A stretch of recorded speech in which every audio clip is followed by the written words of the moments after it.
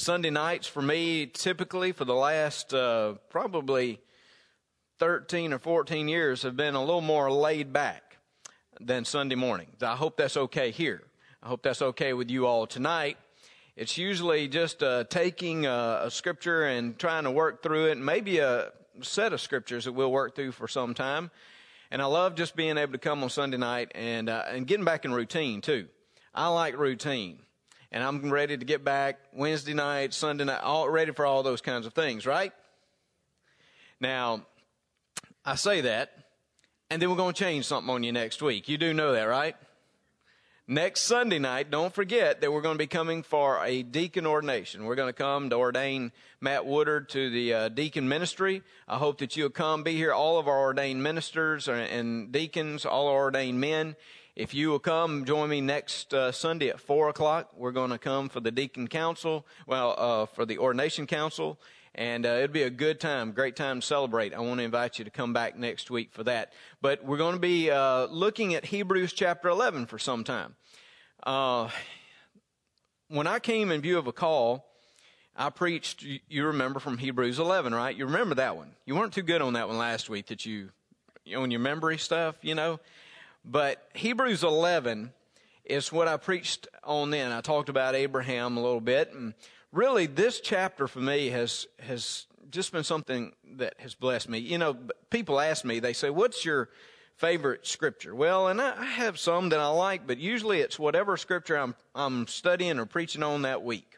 I just love to see God's word and allow it to come alive into my life. But Hebrews 11 is one of those that I have gravitated back and forth to. Hebrews 11, it's been called sometimes the Hall of Faith, or the Saints' Hall of Fame, or the Who's Who among the Old Testament saints. It's called the Chapter of Faith. But it speaks about what faith is and how it's been demonstrated in people's lives, in particular those who had gone on before. So I want us to start there, because I'm convinced that for us to be who God wants us to be, we've got to be people of faith. And really, as we start this year and as we look at what God is going to do in our church, we've got to talk about the faith element, how God would call us to trust Him in all things. I want you to see Hebrews chapter 11, beginning in verse 1. It says, "Now faith is the substance of things hoped for, the evidence of things not seen. For by it the elders obtained a good testimony. By faith we understand that the worlds were framed by the word of God, so that the things which are seen were not made of things which are visible." It says faith.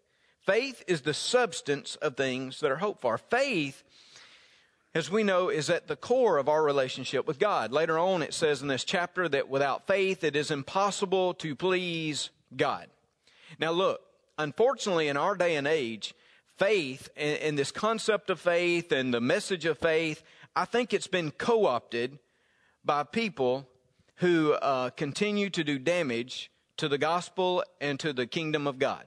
I'll just be very frank with you. Sometimes we hear faith today, and we're talking about faith, and we're thinking about people who have made a great living and prosperity out of faith, right? That is, these individuals get up and say, if you name it, you claim it, it's going to happen. It's going to happen then, right? You been there? You seen these preachers? Don't look at me like that. Not me, right? You've seen some of these. You know what I'm talking about. It's almost like when you hear the word faith and a faith preacher, you want to go the other way now. But that is not what God intended. God didn't say that if we believe enough, somehow we're going to receive $2 million tomorrow. He didn't say that, did he? I'm not against believing you can get $2 million, whatever. But that's not necessarily what God intended when He was talking about faith.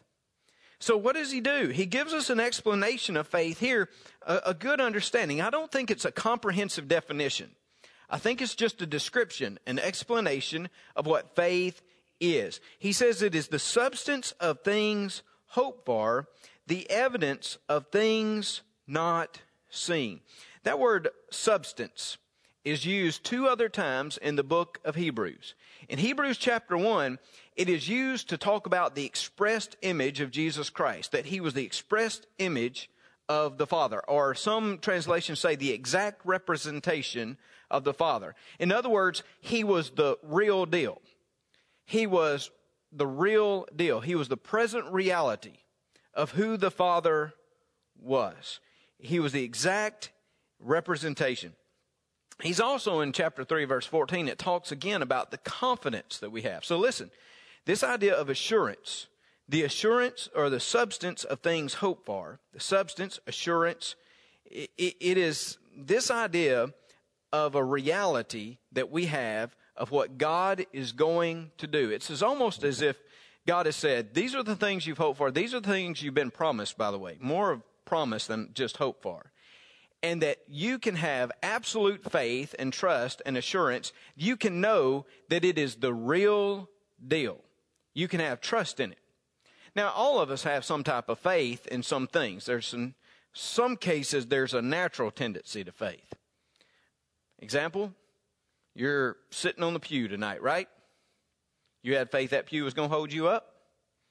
I've been in some churches, I was wondering about it from time to time. But tonight you came in, I didn't see anybody. I didn't see one person. I didn't see one person begin to look and just see before you sat down. Nobody did that, huh? You just sat down. You had some type of confidence. You had some type of assurance. We demonstrate it all the time. Whether we're getting on a plane or we're going into surgery, or how about, I hate to keep bringing this up, but how about when you go to Disney World? Like and you're on a roller coaster, those kinds of things. Got some kind of confidence you're going to get off? Yes, absolutely. So all of us have some natural tendency to it. But this is a supernatural tendency that God gives us. It's not just, okay, we know everything's going to hold. This is a supernatural belief that God is going to do what he said he was going to do. That thing that you have hope for, that thing that he had promised. Later on, we'll talk about some of these because we're going to go through each one of these characters in the next few Sunday nights. But basically, they're going to take God at his word. God said this was what he was going to do. I can have the assurance that he's going to do what he said he was going to do. I often have said, especially to younger ones who are coming up, be careful who you place your faith in. Be careful. Be careful placing faith even in preachers. Too much faith in preachers and ministers. Because I want you to know, I hate to dampen I hate to dampen the expectation, but I want you to know I will fail. I will mess up. There will be days that you will probably be disappointed in something that I've done. Why? Because I'm a human being. I haven't reached perfection, neither have you. That's the reason we must be careful where we place our faith. And too many people are putting their faith and their trust in people, in preachers, in teachers, in pastors, in Sunday school. And then they're shattered when something happens. Faith, when we express faith, it must be in God, in him alone. Because get this, he will never let us down. He will always fulfill his promise. He will always, did you hear me tonight? He will always fulfill his promises. I think somebody could say amen on that one, huh? He will always do that. And that is the reason that you can have that assurance, that confidence. You can have that peace in the things that are hoped for that have been promised. The evidence of things not seen. Evidence, conviction. Again, the wording is kind of like that you've gone through a test and you know that you can have that belief and that trust in him. The evidence of things not seen. Now, again, faith is that idea that we trust in things that we have not necessarily seen with our eyes. And again, we all do this to some degree, right? I trust right now electricity is flowing. I can't see it, and by the way, I don't want to see it. But it's flowing in this building. I am thankful it is, especially when it's 5 degrees below zero outside. I am proud there is electricity here. I believe that it's flowing. I can't see it, but I know it is. And again, much greater scale, we're told that no one has seen God. That's what John says. No one has seen God. Not in his true glory, not in his true majesty. No one has seen him. But there is a God. Absolutely. And we believe, and we have faith, and we have trust that there is a God. That is faith. And that is trust. And that is the faith and that is the trust that God calls us to have. An assurance, a confidence that God's going to fulfill his purpose, that God is who he said he is, and that we are going to follow him. Faith. That's a brief explanation. A brief description. And then he says, if you notice this, he gives us some examples of faith. Verse 2 says, "For by it elders obtained a good testimony." For by it elders obtained a good testimony. Who are elders? No, not individuals over 60. That is not what I'm talking about tonight in this place, all right? Elders. Who's he talking about here? He is talking about, again, I think the Old Testament saints, because that's what he's going to give us in just a little while. He's going to talk about all these different individuals that obtained a good testimony. They were approved because they had faith in their lives. And they're going to come out in their lives. You're going to see faith and you're going to see trust in them. I think that's what he's saying. That is important, especially in the book of Hebrews. Because in the book of Hebrews, the writer is trying to impress upon the readers the superiority of Christ over everything that they've seen before or that they've been a part of before. And so many of these coming from a Jewish background, Hebrew background, they would have thought about the covenants, they would have thought about the great heroes of the Old Testament, they would have thought about the sacrificial system, the priesthood. Already, the writer of Hebrews has said, Christ is superior to all those things. Christ is much better than all those things. He has mediated a new covenant to us, a new relationship. So all those things have been understood thus far. And now what he says is, the elders, those who you have looked up to, those who you have honored, those elders, those Old Testament saints, they got where they were. They accomplished the things they did because of faith. When I was growing up, again in our church, a small little Southern Baptist church up North Mississippi, and when we were growing up, I think it was unintentionally communicated to me that the Old Testament folks, Old Testament saints, were saved by the law. And in the New Testament, when Christ came, then he offered something better, and people were saved through Christ.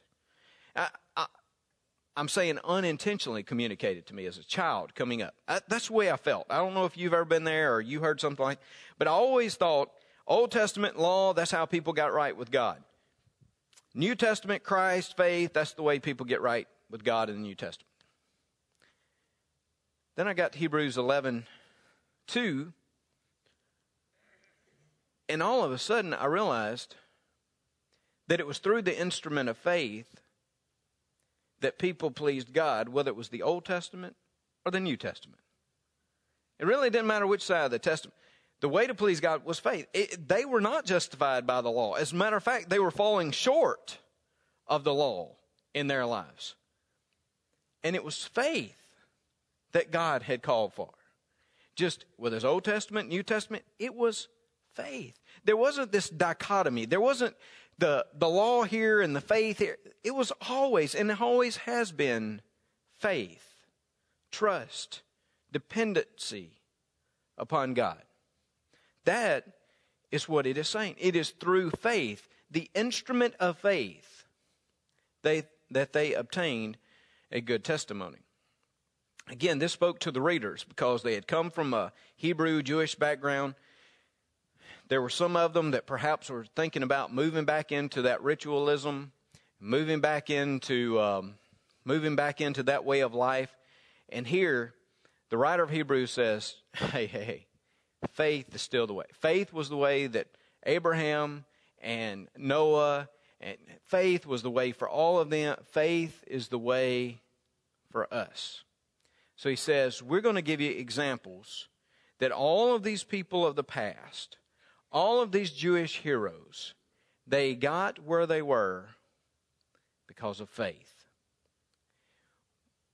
It's a challenge still to us as well, that we would be those kinds of examples and those kind of people, demonstrating absolute confidence and trust in God. And we're going to go through that. I mean, it is a litany of individuals. Abel, Enoch, Noah, Abraham, Jacob. We're going to move down and talk about Moses. I mean, think of those individuals. Think of those individuals. Think of them being the Jewish heroes, but also, as we look back upon their lives, we know none of them were perfect, right? Right? Cold hadn't got your tongue. Absolutely. They weren't perfect. They, again, had not kept the law in its entirety. We could talk about each one's life. But they had faith. They had trust. And it opened the door and it opened the opportunities for God to use them.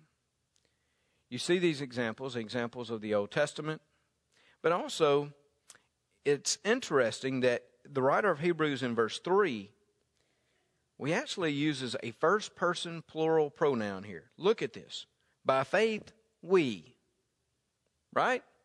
It's kind of like the writer of Hebrews says, all right, you know our heroes, the people of the past, they had faith and they're examples. But now in verse 3, he says, I want you to know that we all can be examples in this, and we all are in the sense, he said, that we understand that the worlds were framed by the word of God, so that the things which are seen were not made of things which are visible. And the writer of Hebrews says to all that are reading this, that all of us believe that there's a creator God. He's assuming that's what they believe. And he says, if we believe that there's a creator God, we have demonstrated faith. We believe that he spoke and he created. We believe that there is a God with the power to bring into creation worlds, ages, dominions. Notice it is, verse 3, worlds is plural, talking about the different systems. He brings in all of creation. He's the creator God.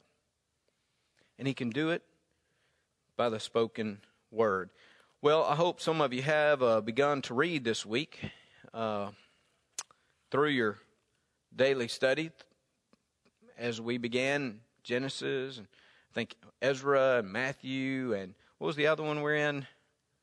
Acts, there you go. Acts, where have I heard? Anyway, Genesis 1, as we're reading through that, and as I was thinking about tonight, about how the writer of Hebrews says it's really by faith that we understand that God created, that he framed the world by his own spoken word. By the spoken personal word, that is what that means. And when I was reading through Genesis 1, for example, it says, chapter 1, verse 3, then God said, let there be light. And there was light. Genesis 1:6, then God said, let there be a firmament in the midst of the waters, and let it divide the waters from the waters. In Genesis 1:9, then God said, let the waters under the heavens be gathered together in one place, and let the dry land appear. And it was so. 1:11, then God said, let the earth bring forth the herb that yields seed, and fruit tree that yields fruit according to its kind, whose seed is in itself on the earth. And it was so. In verse 14, then God said, let there be lights in the firmament of the heavens to divide the day from the night, and let them be signs and seasons and for days and years, and let them be for lights in the firmament of the heavens to give lights on the earth. And it was so. Then God said, let the waters abound with an abundance of living creatures, and let birds fly above the earth across the face of the firmament of the heavens. And we are told that it came to pass. In verse 24, then God said, let the earth bring forth the living creature according to its kind, cattle and creeping thing and beast of the earth, each one according to its kind. And it was so. Verse 26, then God said, let us make man in our own image according to our own likeness, and let them have dominion. So God created man in his own image. In the image of God he created him, male and female, he created them. Does that not still move you? I mean, I know we've read the creation account so many times. I was reading through it again, and as I began, I thought, okay, here we are in creation again. But to hear it over and over, to almost underline so many different times, and God said, and so many times, and it was so, and God said, and it was so. We believe that God had the power to create all that we've known, and to create it, according to what Hebrews says, out of nothing, God created it. He had that type of power. That's faith. That's trust. To believe that God is big enough and great enough to do whatever it takes on our behalf. That's the God that we serve. We have faith and we have trust. So that's what the writer of Hebrews is saying. He says, look, it's the absolute certainty, absolute confidence. It's the way the Old Testament saints please God. It's the way we please God. And it's still demonstrated even in our belief of a creator God. We trust Him. That's faith. And that is the faith, again, that God's calling us to demonstrate as we begin this new year, whatever it is in our lives. Let's put it this way. Most of us in this place probably have trusted God for our salvation. Most of us in this place. Maybe not all, and I wouldn't want to assume that. But most of us, we've trusted God for our salvation. We believe that Jesus died on the cross and rose the third day, and that if we come to Him in trust and in faith, we repent of our sins, then we're saved. Most of you would agree with that. We believe if we've done that, then we're saved. And that's faith. When doubt tries to come and point us in a different direction, that's not faith. That's a lack of faith. Faith says we know that we've done what God asked us to do. We're trusting Him for our salvation. Again, we can say that we trust Him in so many other areas. We trust Him as the Creator God. We trust Him as the Redeemer. We trust Him in these areas. As we begin this year, let me just pose this to you. If we trust God with our salvation, if we trust God with the most precious possession we have, and that's our soul. If we trust God with that, why can't we trust God with all the rest that we have? All the rest of our situations. I mean, I've trusted God for my eternal life. I think I can trust Him for this temporary life as well. He's going to take care of me in the end because I am assured, I have this abiding confidence and assurance that the promise that He has for me is going to come to fruition one day. I believe that. But until then, He's going to also continue to take care of me. And I can have faith and trust. Look, the same God that takes care of my soul is the same God that's going to take care of my bank account. Can you agree with that? And let me tell you, if He can take care of my soul, He has the power to do that, then He has the power certainly to take care of the bank account. The same God that took care of my soul is the same God that can take care of our family and our relationships, our children, our grandchildren. Same God. I trusted Him with my soul. You can trust Him with your grandchild. You can trust Him with your child. I don't know how this work or this job's going to turn out. You say, I'm not saying that, but that's what you're saying maybe. You may have started something new. Or you may just be in a different place in your life right now. Again, you trusted him with your soul. You can trust him with your job. He can take care of you. And what does he call for us to do? Just believe. Just trust.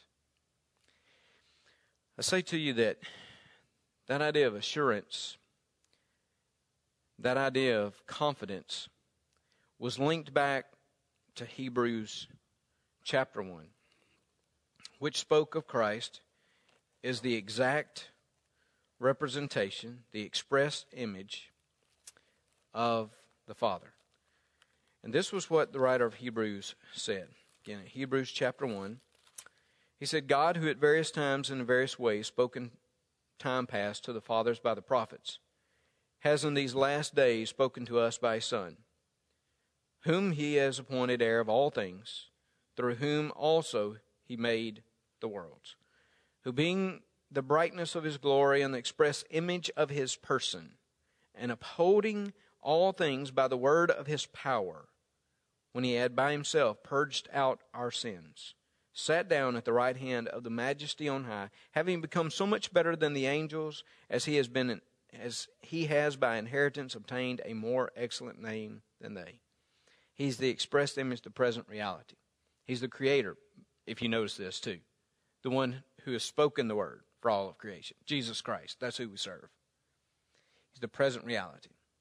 And just as he is the present reality and the confidence and the assurance of the Father, the exact representation, then you and I can live every day with the present reality of Christ in our lives, and we can live with the present reality of fulfilled promises. We can live right now as though the promises have already been fulfilled. We can trust him that much. We can trust him that much. So the challenge would be, would we be people of faith? Would we be people of faith? Faith and relationship to one another as we work together. Would we be people of faith in our families? Would we be people of faith in our relationship to him? Without faith, it's impossible to please God. We'll never be who God wants us to be.